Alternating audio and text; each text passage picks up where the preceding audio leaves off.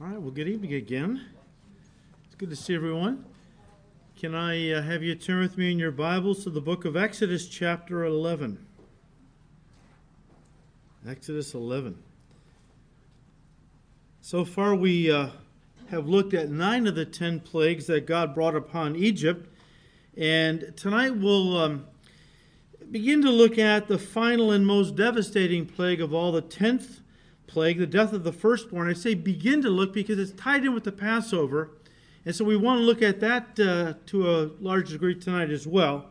We won't actually see the death of the firstborn until next time, but let's start by looking at Exodus 11, verse 1. And the Lord said to Moses, I will bring yet one more plague on Pharaoh and on Egypt. Afterward he will let you go from here. When he lets you go, he will surely drive you out of here altogether. The Hebrew is kind of like throw you out. Okay. This last plague, he's going to want you to go so bad, he'll throw you out of Egypt. Verse 2, speak now in the hearing of the people, and let every man ask from his neighbor and every woman from her neighbor articles of silver and articles of gold. And the Lord gave the people favor in the sight of the Egyptians. Moreover, the man Moses was very great in the land of Egypt, in the sight of Pharaoh's servants, and in the sight of the people. Now, at this point, the Egyptians would pretty much give the Jewish people anything they wanted to get rid of them. Okay? And they had come to greatly fear Moses and his God. That's why it says they really respected him. Well, they were listening when Pharaoh was hardening his heart. Even Pharaoh's top guys came to him after the last plague and said, look, what are you doing? Let these people go. Don't you realize the whole nation's destroyed? We can't endure any other judgments, okay? But Pharaoh wouldn't listen. Now, all the articles of gold and silver, and actually there was more than that, which we're going to see in a moment, but everything that the Jewish people asked their neighbors for, okay, their Egyptian neighbors, articles of gold, silver, precious stones, fine linens, and so on, all of this amounted to back pay.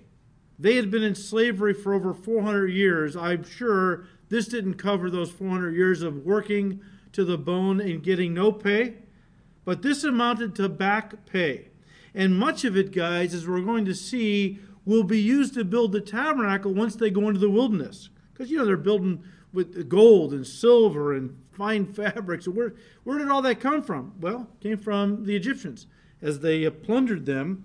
But this was really a fulfillment of a prophecy that God gave to Abraham way back in Genesis 15, verse 14, when God says, look, your descendants are going to serve in a foreign land for 400 years. But after that, I'm going to bring them back to this place, to Canaan. And verse 14 of Genesis 15, and also the nation whom they serve I will judge. Afterward, they shall come out with great possessions. And then later than that, he prophesied or foretold to Moses earlier in Exodus 3, verses 21 and 22. Here's what God told Moses when he first called him by the burning bush to go to Pharaoh. He said, I will give this people favor in the sight of the Egyptians, and it shall be when you go, that you shall not go empty-handed, but every woman shall ask of her neighbor, namely of her who dwells near her house, articles of silver, articles of gold, and clothing, and you shall put them on your sons and on your daughters, so you shall plunder the Egyptians. Okay, well, God is making good about what he had promised earlier. So, Exodus 11, verse 4, then Moses said, thus says the Lord, about midnight I will go out into the midst of Egypt, and all the firstborn in the land of Egypt shall die, from the firstborn of Pharaoh who sits on his throne, even to the firstborn of the female servant who is behind the handmill, and all the firstborn of the animals. So here's something about God's judgment. It plays no favorites. All right. On the day of judgment, unbelievers will stand before the Lord Jesus Christ. Doesn't matter if they were a king or if they were a pauper. If they have not received Christ, they are going to be judged. The great white throne is the ultimate level playing field. All right. And God is basically saying this here. I'm going to judge I'm going to kill the firstborn of both man and beast, And it doesn't matter whether it's Pharaoh's son or if it's a woman, doing house chores or whatever it might be, the firstborn of man and beast is going to die. Verse 6, then there shall be a great cry throughout all the land of Egypt, such as was not like it before, nor shall be like it again. But against none of the children of Israel shall a dog move its tongue against man or beast, that you may know that the Lord does make a difference between the Egyptians and Israel. And all these your servants shall come down to me and bow down to me, saying, get out, and all the people who follow you. After that Moses said, I will go out, I will leave this land. Then he went out from Pharaoh in great anger. So you see this escalating situation. The more Moses comes in before Pharaoh and says, look, I got some more bad news. Since you hardened your heart, tomorrow, another judgment, all right? And of course, this is wearing on Pharaoh. I mean, he's taking heat from everybody, okay? Not just from Moses and Aaron, but from his own people who are begging him to change his mind, let these people go. So it's gotten a little heated here. But the question arises, why did God kill only the firstborn? Why did God kill only the firstborn? Well, let me just say this. First of all, it was his mercy in killing only the firstborn of Egypt, and not all the people or most of the Egyptians who were involved in demon worship and all kinds of pagan sins. I mean, God could have wiped out the whole nation and been justified, but our God is very merciful. It's kind of like many years later, Ananias and Sapphira, remember that in Acts 5? And how they sold a piece of land. People were selling property, bringing the money to the apostles, laying it at their feet to dole it out to those less fortunate. And so, Ananias and Sapphira, husband and wife, owned some property. They sold it, and they kept back some of the money and only brought some of it to the apostles, claiming they had brought all of it. Well, here's the thing. Peter knew immediately from the Holy Spirit what they had done. And the issue was, nobody told them to sell their land. Peter says, no, we didn't tell you to sell your land. And even after you did, you didn't have to bring the money to us. But because you said you brought all of it and you lied, therefore you're going to be judged. Well, Ananias was there first. Sapphira was out somewhere. And Peter confronted him. And after Peter says, because you lied to the Holy Spirit, God is going to judge you. He falls down dead. Right there on the spot. The young men take his body out and bury it. A few hours later, his wife comes in. Peter questions her, did you and your husband sell your property for such an amount of money and give it to... Yes, that's such and such. Well, she's lied. Peter says, I can't believe you conspired with your husband to do this. The feet of the men that took your husband out will take you out. She falls down dead. Now, people read that and they go, why did they have to die? Aggravated with God, that he did something wrong, unrighteous, I mean, people say, why did Ananias and Sapphira have to die? Let me just say this to you. The real question is, why do the rest of us get to live? See, we've gotten so twisted in our thinking. We're so quick to ascribe wrongdoing to God Almighty, we don't look at ourselves anymore. God says, the soul that sins shall surely what? Has everybody in this room, including myself, have we sinned? Ananias and Sapphira lied. They played the hypocrite. Anybody in this room ever lie and play the hypocrite? All of us have. Why does God let us live? Because he's a merciful and gracious God. Well, then why did he take out Ananias and Sapphira? Because if he didn't once in a while show us that he was still a holy and righteous God who hates sin, and once in a while along the highway of life, he takes somebody out or holds them responsible for the sin they're doing and judges them, to let the rest of us fear that we are not to take him lightly. And just because he's so good and so gracious and let so much of our sin go undealt with, although he's not going to let it go undealt with forever, there are people that think, well, because God hasn't judged me yet, maybe he doesn't care how I'm living. Or the ultimate one today, maybe he agrees with my lifestyle. And so every once in a while, God will prove that he is still a holy and righteous God. And he will judge someone who is living in sin. But the issue is never why did they have to die. The issue is always why does God let me live? And I better not push the grace of God. I better understand his anger does burn hot against sin. And I want to relate to him out of obedience, a life of holiness, and so on. All right? So God does wipe out the firstborn, yes. But I think, he could have wiped out everybody. So in that regard, he was acting mercifully by only taking out the firstborn. But more to the point, listen to me now. In most cultures, the firstborn sons are considered special. In Egypt, they were considered sacred. Sacred. You need to remember that God called Israel his firstborn son and warned Pharaoh at the very beginning of this showdown. Look at Exodus chapter 4 once. I want you to understand that our God never judges anybody without warning them. But even when it came to God killing the firstborn, God had warned Pharaoh. He called Israel his firstborn. Look at verse 22, Exodus 4. Thus says the Lord, Israel is my son, my firstborn. So I say to you, talking to Pharaoh, let my son go that he may serve me. But if you refuse to let him go, indeed, I will kill your son, your firstborn. So Pharaoh was warned. Now listen to me.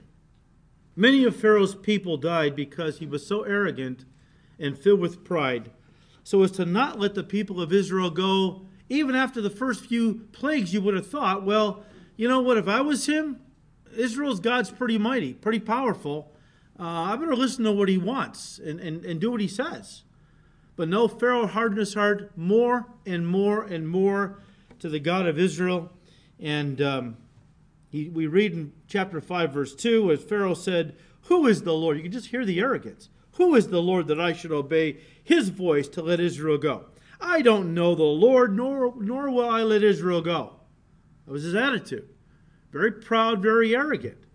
Now listen, the leadership of a nation is a great privilege, but it also carries with it great responsibility. Many lives are in the hands of those who lead nations. Many lives. And leaders can send men and women into harm's way in war. Other things can be done through leadership that put people's lives at risk. I'm convinced, though, that, as the Bible says, all leaders are appointed by God. Now, that doesn't mean that all leaders act the way God wants them to act. It just means that God raises up kings and takes them down. Remember Mary's Magnificat in Luke chapter 1, where she talks about this. She's praising God. And at one point she says, God, you're the one who raises up kings, takes them down, exalts nations, and brings them down to the ground. You are in control, is what her point was. You are sovereign. But even though God puts people in positions of leadership, and I'm thinking now like Pharaoh, have heads of state, God will hold them accountable on the day of judgment, how their leadership affected the lives of those who were under them. And they're going to have to answer for that, I'm convinced. It's kind of like what James said on a larger scale to pastors or teachers. Don't hurry into the teaching ministry. We will incur the more strict judgment. What do you think how that applies to a national leader who can affect millions? All right? I can affect a couple hundred maybe. But there are those who can affect many more than that. And so their leadership will have a greater effect. So God is just basically, calling Pharaoh to task, basically. But let's not forget that these plagues were directed at the gods of Egypt. All the way through, okay? Let me read to you what one historian said concerning this. He said, and I quote, the god of the dead was Osiris, whose name meant the mighty one, he who has sovereign power. His assistant was Anubis, the god of the underworld. Anubis supervised the embalming process and guided the dead during their passage to the afterlife. He came in canine form, which incidentally may partly explain the reference to dogs in verse 7, but among the Israelites, not a dog will bark at any man or animal. The author says the Israelites would remain untouched by death, thus proving that Anubis had no power over them. Meanwhile, the death of Egypt's sons would prove that Israel's God was the Lord of life and death, end quote. And as we've said several times already, the pharaohs of Egypt and their firstborn sons were considered gods. And therefore the death of Pharaoh's firstborn son was especially significant. Again, that same historian said, and I quote, Pharaoh's son was the prince of Egypt, the next in line to sit on Egypt's throne. More than that, the Egyptians believed that he was a successor to the gods. When his father died, he would become the son of Amun-Ra, and also the son of Osiris. Thus the Egyptians revered the life of the prince, end quote. So again, there's a lot going on with the judgment against the firstborn, okay? And when God killed the firstborn, especially the firstborn of Pharaoh, is kind of like his exclamation point. Who is the Lord that I should let Israel go? I don't know him. I'm not going to let Israel go. Oh, really? Well, let me introduce you to myself. And all these plagues were God's way of getting up close and personal with Pharaoh. All right? And the death of the firstborn was God's exclamation point on the whole process. That, this was once and for all, the gods of Egypt were absolutely helpless when it came to the Lord God Almighty, for he alone is the true and living God, the Almighty who does whatever he pleases. Psalm 115 verse 3 says that. And you know what? That would terrify me. If the only thing we knew about our God was that he was sovereign and could do whatever he wanted, and it was all powerful, that would frighten me to death. If it was not coupled with another attribute of God, that he's a loving God. He's a loving God. Yes, he will bring judgment eventually, but it's the last resort. That's not his first choice. But he is almighty. He can do whatever he wants, and no one can say, why have you done thus, Paul says, because God is in control. So, he's never one to ask me my counsel. He's wise. Very wise. He just does what he wants. I love it. There are several places in the Bible where God says, I have said it, I will do it. Wow. Bring it on, Lord. He's righteous and he's holy. Exodus 11, verse 7. But against none of the children of Israel, God says again, shall a dog move its tongue against man or beast, that you may know that the Lord does make a difference between the Egyptians and Israel. When you read that, think of between believers and unbelievers. Egypt being the unbelievers, of course, Israel the believers. I like what Spurgeon said. He said, and I quote, the Lord hath put a difference between those who are his people and those who are not. There are many distinctions among men which will one day be blotted out, such as wealth, positions of authority, and so on. But Spurgeon says, but permit me to remind you at the outset that this, where God makes a distinction, a difference, ultimately, Spurgeon said, has an eternal application. Eternal application. So, again, it doesn't matter how wealthy a person is or how poor, how important they were in this life. All those who went ahead going through life singing, I'm going to do it my way, that kind of thing. You know what? They're going to stand before a holy God one day. He's going to say, I wanted you to be my child. I wanted you to come my way to my son, but you refused. Now I have to honor your choice, not my will, but your will be done. You didn't want anything to do with me on earth, and now I can't have anything to do with you in eternity. Well, verses 9 and 10, we read, but the Lord said to Moses, Pharaoh will not heed you, so that my wonders may be multiplied in the land of Egypt. So Moses and Aaron did all these wonders before Pharaoh, and the Lord hardened Pharaoh's heart, and he did not let the children of Israel go out of his land. Now, verses 9 and 10 are just a kind of a summary of the first 9 plagues, is the idea. Just summarizing why God has brought the plagues.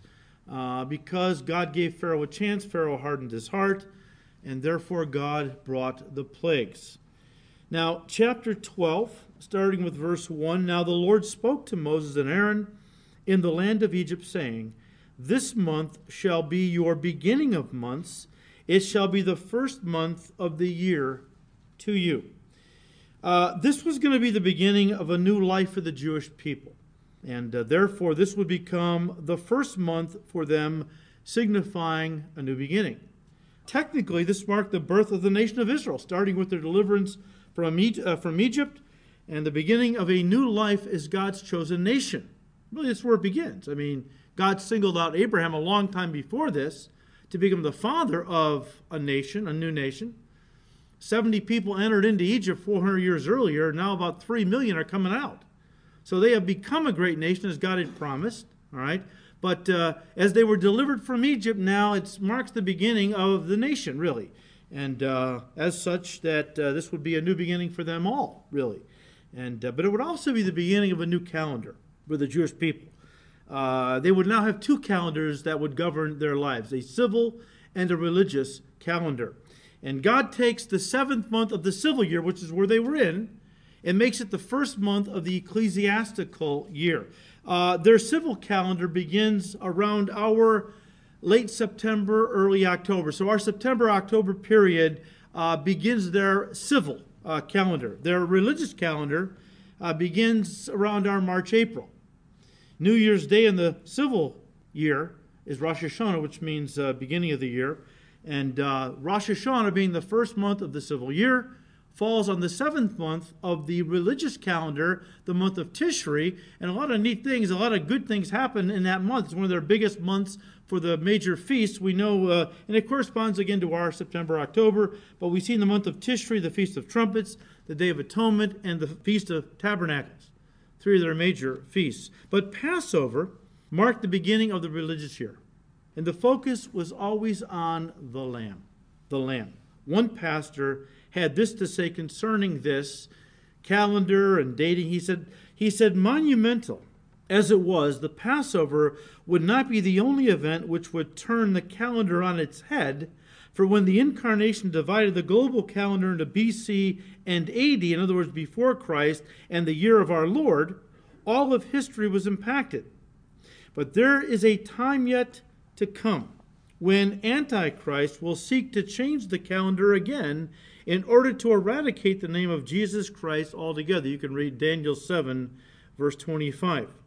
He said, we're seeing a hint of this even today as the terms CE and BCE, Common Era, and Before Common Era are increasingly used in Europe as replacements for AD and BC.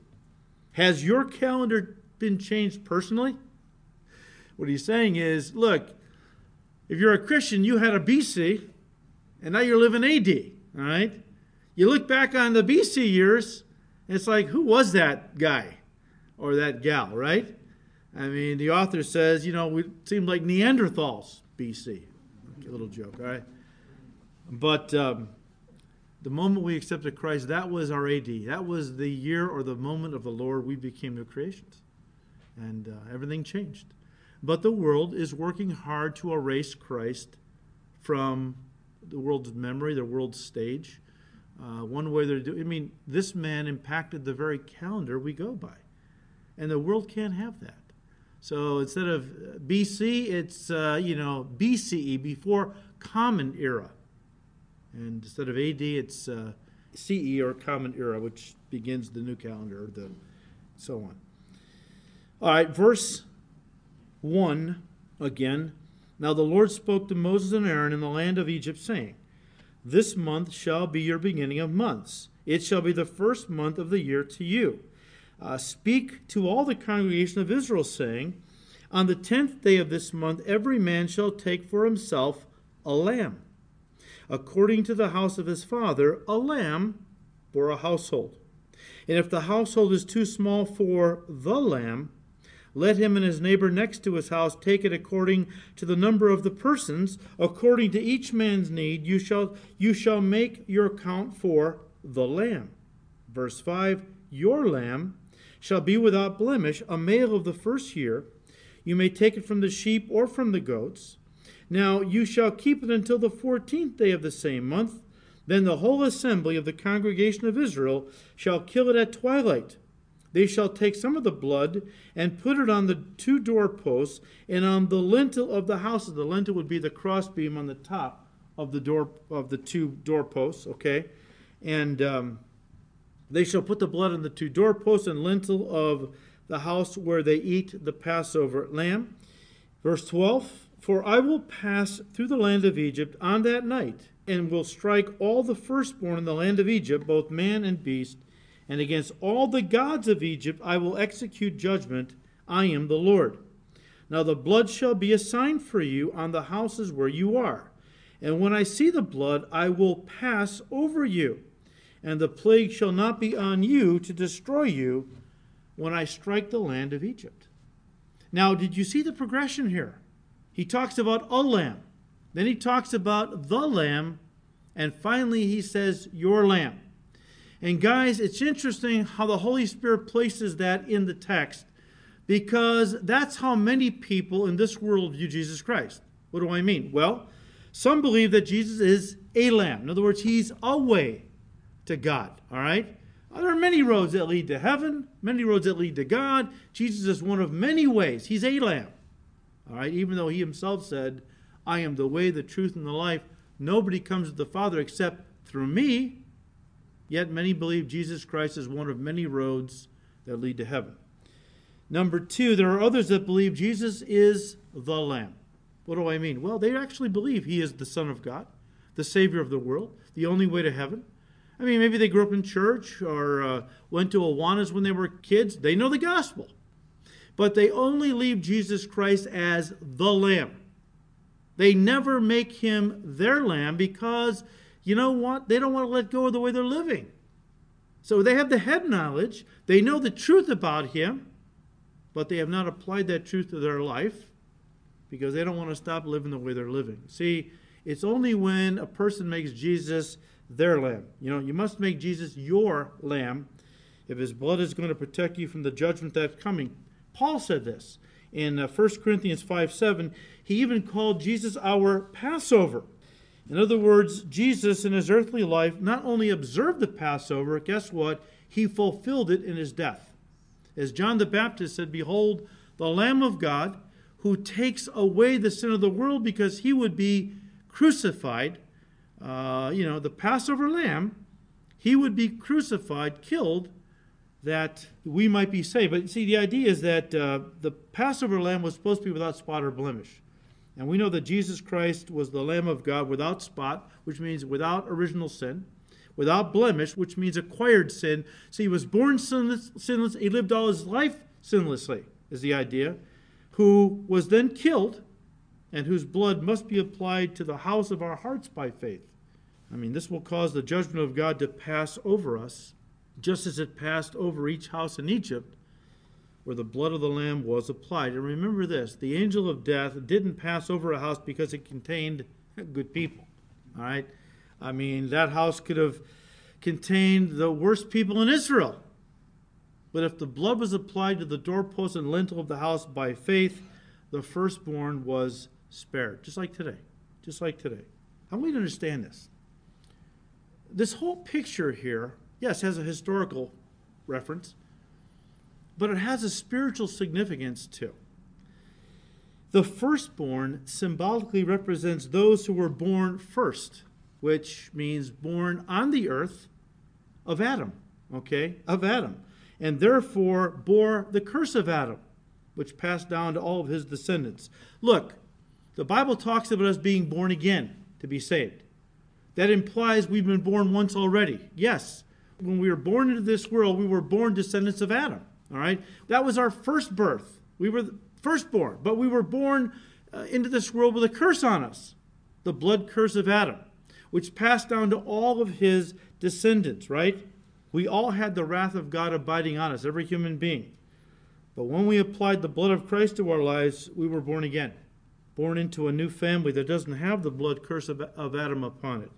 We became children of God, members of the family of God, no longer marked for death, but listen, now blessed with eternal life. Remember what Paul said in 1 Corinthians 15, verse 22? For as in Adam all die, even so in Christ all will be made alive, given eternal life. So guys, once again, Jesus can't just be a lamb or even the lamb. He must be your lamb if his blood is going to keep God's judgment from touching your life. And the question, well, how do we make Jesus our lamb? Well, I'm sure most of you already know that. But yes, believe in him. All right? Commit your life to him, which implies following him, right? In essence, your lamb then becomes your shepherd. Jesus said in John 10, my sheep hear my voice. I know them, and they follow me, and I give to them eternal life. When somebody receives Christ, they receive a new nature, the Holy Spirit moves inside, and therefore we want to follow Jesus. We want to obey him. And that's an evidence that something has taken place in our hearts. How many here in this room, before you got saved, would have set aside time after work all day, you're tired, busy, some of you came a long way to come to Bible study? Why did you do that? Because you felt forced to do it? No, because you love the Lord, you want to study his word. See, that's the new nature in operation, right? So back in Exodus 12, verse 3, speak to all the congregation of Israel, saying, on the 10th day of this month, every man shall take for himself a lamb, according to the house of his father, a lamb for a household. And if the household is too small for the lamb, let him and his neighbor next to his house take it according to the number of the persons. According to each man's need, you shall make your count for the lamb. Your lamb shall be without blemish, a male of the first year, and you may take it from the sheep or from the goats. Verse 6, now you shall keep it until the 14th day of the same month. Then the whole assembly of the congregation of Israel shall kill it at twilight. A couple of things I wanted to point out here. That's why I reread this, and then we'll move on. First of all, verse 4, it says, and if the household is too small for the lamb, let him and his neighbor next to his house take it according to the number of the persons. The idea was that you weren't to waste these sacrifices, okay? I mean, if you had just a couple of people in the house, a whole lamb, there's going to be a lot, and there weren't no leftovers, we're going to see. They had to eat it all and then destroy the rest. So God is basically saying, look, I don't want you to waste all this food. So if you don't have enough people for a whole lamb, then partner with your neighbors, okay? Later on, the rabbis mandated that, well, that must mean that you have to have at least 10, no more than 20. But that's what they came up with, okay? But Israel kind of took it in as a kind of a law. And so they began to have a minimum of 10 people for each Passover lamb at Passover time. But there's something else here that's going to become very significant to the story of Jesus being our Passover lamb. Again, verse 3, and I want to read then verse 6. Speak to all the congregation of Israel, saying, on the 10th day of this month, every man shall take for himself a lamb according to the house of his father, a lamb for a household. Verse 6, now you shall keep it until the 14th day of the same month. Then the whole assembly of the congregation of Israel shall kill it at twilight. Now, guys, later, when the tabernacle was built and the priesthood was established, the people were to select a lamb and then bring it to the priest on the 10th day of the month of Nisan for inspection, to make sure it was without spot or blemish. And if the lamb was found to be without spot or blemish, it would then be pronounced worthy to become the Passover lamb for the family. And then it was brought to the priest on the 14th, or in other words, the priest took it on the 14th day of the month of Nisan, and they would kill it because that was the Passover, the 14th of Nisan. Now, fast forward 1,500 years to Palm Sunday, 32 AD. Turn to Matthew 21. Because we really can't look at Passover and the Passover lamb and how it relates to Jesus without understanding what happened the week of Jesus' crucifixion. So Matthew 21, starting in verse 6. So the disciples went and did as Jesus commanded them. He said, go into the village there and you'll find a donkey and its colt tied up, and bring them to me, and so on. So they brought the donkey and the colt, laid their clothes on them to set him on them. And a very great multitude spread their clothes on the road. Others cut down branches from the trees and spread them on the road. Then the multitudes who went before and those who followed cried out, saying, Hosanna to the Son of David. Blessed is he who comes in the name of the Lord. Hosanna in the highest. And when he had come into Jerusalem, all the city was moved, saying, who is this? So the multitude said, this is Jesus, the prophet from Nazareth of Galilee. Of course, this was Palm Sunday, a very important day in the history of the Jewish people. By the way, it was the only day in Jesus' entire ministry that he actually planned and promoted a public demonstration to make him king. Now, several times in his ministry before this, They wanted to take him by force and make him king, right? When he fed them with small amounts of food or he healed a bunch of sick people. There several times they wanted to take him by force. But what happened? He always slipped out from among them saying, my hour has not yet come. My hour is not yet come. Well, his hour now has come. And just hang with me, though. The time had come for something very important to happen. A prophecy to be fulfilled. You see, 600 years earlier, God gave one of the most important prophecies in all the Scripture to Daniel, who was living in Babylon during the Babylonian captivity. A prophecy that indicated the exact day Messiah would come and present himself to them as their king. And according to the prophecy given to Daniel, from the time the commandment would go forth to rebuild the walls of Jerusalem until the Messiah would come and present himself as king would be 483 years. Now, Daniel was living there in Babylon, and the Babylonians used a 360-day calendar. Every so often they would add a month, because you know that our calendar is 365 and a quarter days. Every 4 years we add a day. So there's a leap year this year, February 29th, and a day is added to kind of correct the calendar, unless it starts getting out of whack, right, after a while. Well, they would just add a month every 6 or so years, okay, 7 or 8 years. And that would adjust the calendar back, okay? But prophetically, a prophetic year is 360 days. Now, Sir Robert Anderson, in his work, The Coming Prince, does a masterful job of research showing that the commandment to restore and rebuild Jerusalem was given to Nehemiah by King Artaxerxes on March 14th, 445 BC. And again, because Daniel was living in Babylon, 360-day calendar, if you times 483 years by 360 days, it gives you 173,880 days.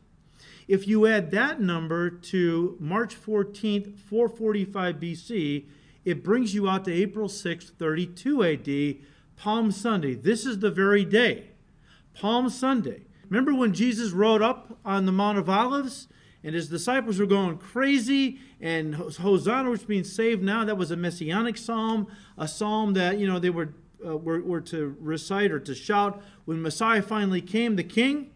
Well, his disciples are recognizing him as the king. But the nation, for the most part, had rejected him. Many people didn't even know who he was. Who is this? When he rode into the city of Jerusalem. Oh, this is Jesus, the prophet from Galilee, Nazareth of Galilee. What?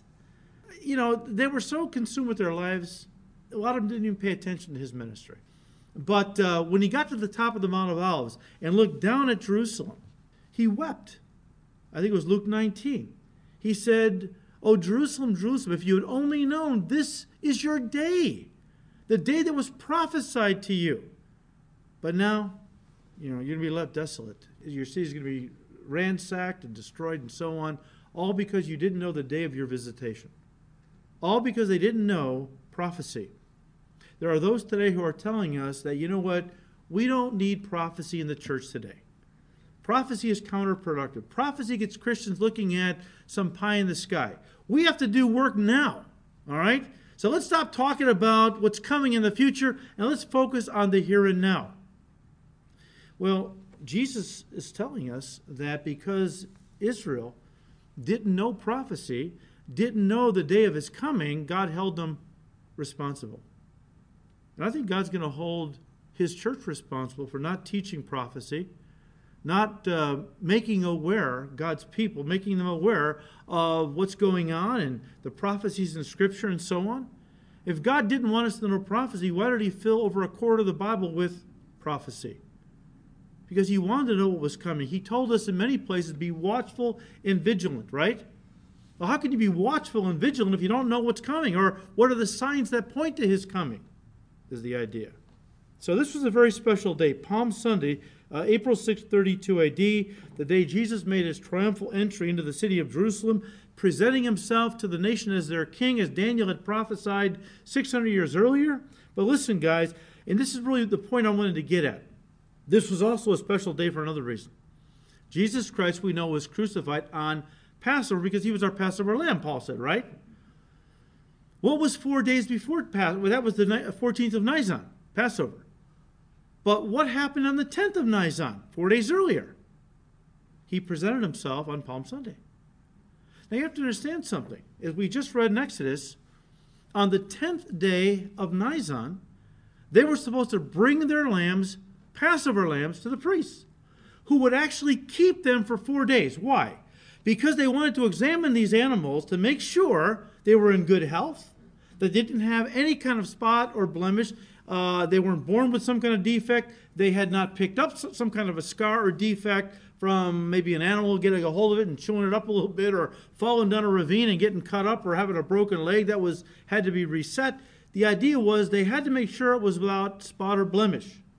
And so the lambs would stay there with the priests for 4 days until the rabbis could determine that they were worthy of being offered to God at the Passover. Now, as I said earlier, the rabbis had determined you had to have at least 10 people to eat a Passover lamb, right? And during Passover time, as we have said before, Passover time in Israel, of course, the city of Jerusalem would swell with pilgrims from all over the known world who would come to Jerusalem to celebrate the greatest of their national feasts, Passover. It was the dream of every Jew to at least make one trip in their lifetime. Some of them lived very far away, and it was expensive. Some of them would save up their entire life to make one trip to Jerusalem at Passover time. That's how special it was. Now, 30 years later, from Jesus' crucifixion, Rome decided to see how many Jews actually came to Jerusalem to celebrate the Passover. But the problem was there's a lot of folks, okay? But they knew the rabbis mandated you had to had at least 10 people to eat the Passover lamb. So it would be easier for them to count the Passover lambs being brought to Jerusalem on the 10th of Nisan than to count the people. And so that's what they did. And they counted 250,000 lambs that were brought to Jerusalem for on Palm Sunday of that year, 10th of Nisan, to be inspected for 4 days before they would be offered as the Passover lamb, right? So that was about 2.5 million people. 2.5 million people. Of course, these lambs would be sacrificed to remind the people how the blood of the first Passover lambs, some 1,500 years earlier, had delivered their forefathers from the judgment of God that he was pouring out on, or going to pour out on Egypt, right? But I want you to see this in your mind's eye. It's the 10th of Nisan, 32 AD, Palm Sunday. Imagine thousands and thousands and thousands of lambs coming from all over the surrounding areas into Jerusalem to be presented to the priests there in the temple. And along with all of these thousands and thousands of lambs, there is another lamb coming, riding a donkey up the Mount of Olives, making his way finally into the city of Jerusalem. Of course, he was the Lamb of God who presented himself to the chief priests, who could find no fault in him, right? They couldn't find any sin in him to accuse him of. They had to finally make stuff up, didn't they? Got a couple of worthless characters and paid them money to lie about Jesus because they couldn't find anything wrong in him. Of course, he was eventually turned over to Pilate, who, after examining Jesus, declared, "I find no fault in this man." He was in the temple area for those 4 days. Palm Sunday, for the rest of the week, he was in the temple area teaching, basically presenting himself to the nation to determine if he was a worthy lamb. Of course he was.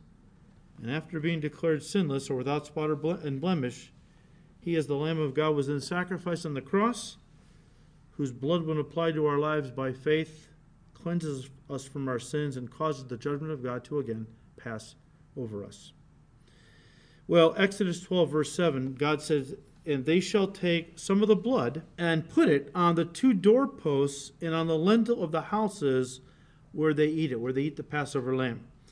We've talked about this before, but they had to kill these lambs and pour their blood into a basin.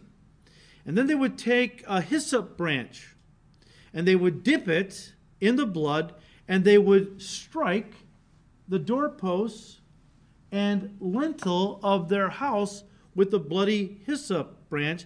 And of course, what sign did that make on the door in blood? A cross. Interesting, isn't it? A cross. Of course, they had no idea what they were doing, but God told them to do this because that would be a sign that God says, when I see the blood, I will pass over and not kill the firstborn in that house. But I want you to understand something. There was no blood placed on the threshold of the doorway leading into the house. That would be on the floor, right?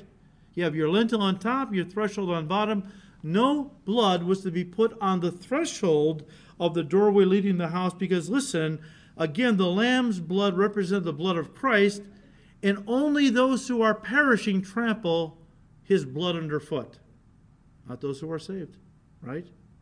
Only those who are perishing trample the precious blood of Jesus Christ underfoot. Well, verse 8, then they shall eat the flesh on that night, roasted in fire, with unleavened bread, and with bitter herbs they shall eat it.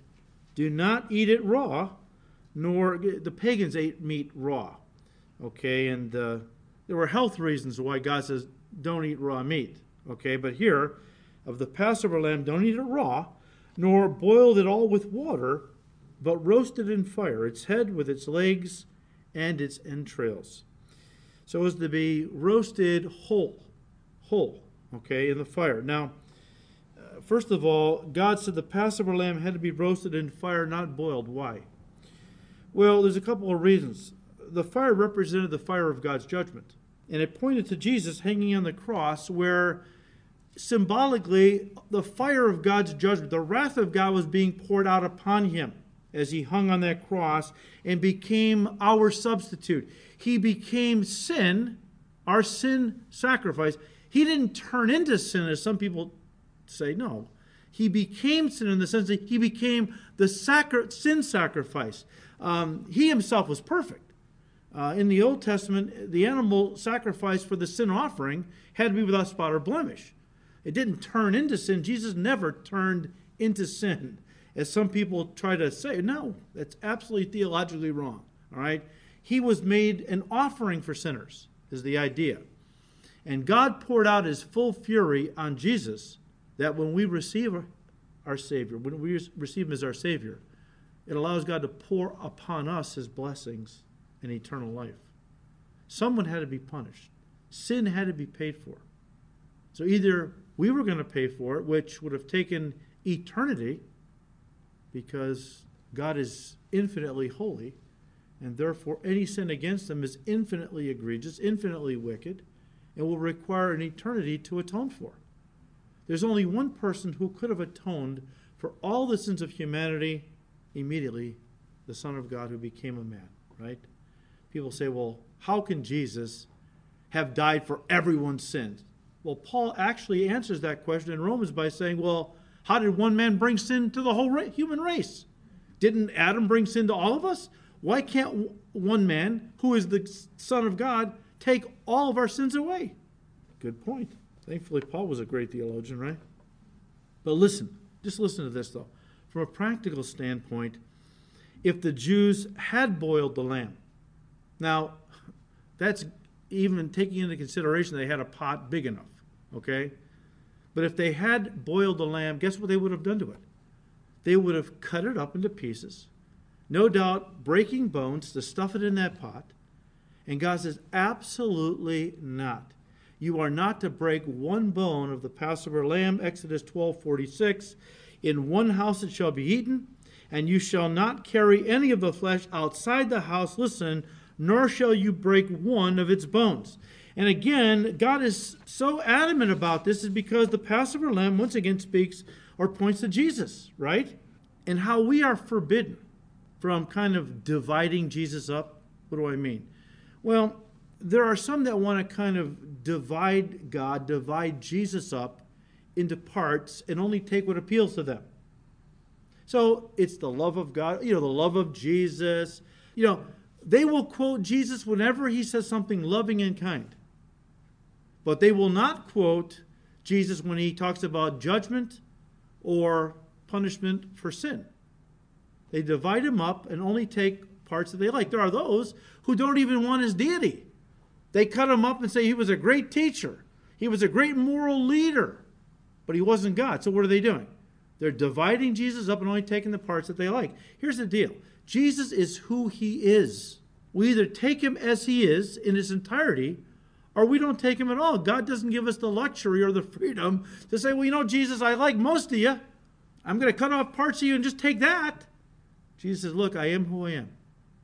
Either you accept me for all that I am, God Almighty in human form, yes, loving, yes, kind, yes, gracious and merciful, but holy and righteous and just and so on. Either you accept me for who I am, because if you try to divide me up, you wind up with a false Jesus. A false Jesus. That's idolatry. When we try to make God into our image and likeness, now we have an idol. It's not God. It's a false representation of him. It's an idol. And that's what I believe God is really doing here. And the idea is, too, as you read God says you have to eat it all, right there. And the parts you don't eat, you can't save till morning. No leftovers. You have to destroy the rest, okay? Again, I think the idea is that, you know, there's some people that want to take bites of Jesus, if I can put it that way, okay? You know, just take a little Jesus at a time, you know, and act like they're so righteous and holy because they come to church and they, you know, feast on Jesus a little bit here, a little bit there. He's like the hors d'oeuvre or whatever, but he's not the main course. And that's the idea. God doesn't want us thinking that, you know, we can look at him as an appetizer. You know, he is the main course. He is either all or nothing, right? And that's the idea. So, all right. Also, God commanded the people of Israel that they were to eat the Passover lamb with unleavened bread and with bitter herbs. And, of course, the eating of bitter herbs with the Passover meal would always remind the Jewish people of all the years of hard, bitter bondage their forefathers endured, that they might have freedom. I think of America, you know. There's a lot of our forefathers that gave up quite a bit that we could have a nation of freedom. We're throwing it all away because this generation has not had to give up anything. And what comes too easily is appreciated too lightly. And that's just the way it is. History bears that out. The first generation fights for freedom. The second generation lives and enjoys the freedom. The third generation doesn't appreciate the freedom. And so you have a lot of people who are willing to give up our system of, you know, freedom to let the government basically control every area of our life, not realizing what they're doing. That's another message. I'm sorry. So the bitter herbs, okay? And later God would say, dip it in the salt water, because the salt water represents the tears of all the years of bitter bondage, etc. And the fact that God commanded them to eat the lamb with unleavened bread was significant for two reasons. One practical, the other spiritual. But you know what? We don't have time to get into it tonight, okay? I'm going to have to leave you hanging a little bit. There's just too much here. And I just wanted to touch on some of the highlights. I mean, yes, historical record, but deeply symbolic, pointing to our Savior every step of the way. So next time we will continue, and we will look at the Passover just a little bit longer, and then we will see, of course, the Exodus, the death of the firstborn, and then the Exodus, and a nation will have been born. As God leads them to the base of Sinai and proposes a covenant to them. And we'll look at that, hopefully look at that next time. Father, we thank you for your word. Father, it is so rich with truth and even symbolisms and so many principles hidden in the text that we can learn from. And we thank you, Father. And we thank you, Lord, that so many in this room maybe started out thinking of Jesus as a lamb and then moved to the fact that they believe he was the lamb. But by your grace, we moved into that third stage where we made Jesus our lamb. And it's only when we receive you, Lord Jesus, as our personal Savior that you will come inside, set us free from sin and power of sin that Satan has bound us with. So thank you, Lord, that you've opened our eyes. And we are here tonight because we're new creations and we love your word. We love you. and we want to study your word. So, Lord, continue to bless these studies in your word, for we ask it in Jesus' name. Amen.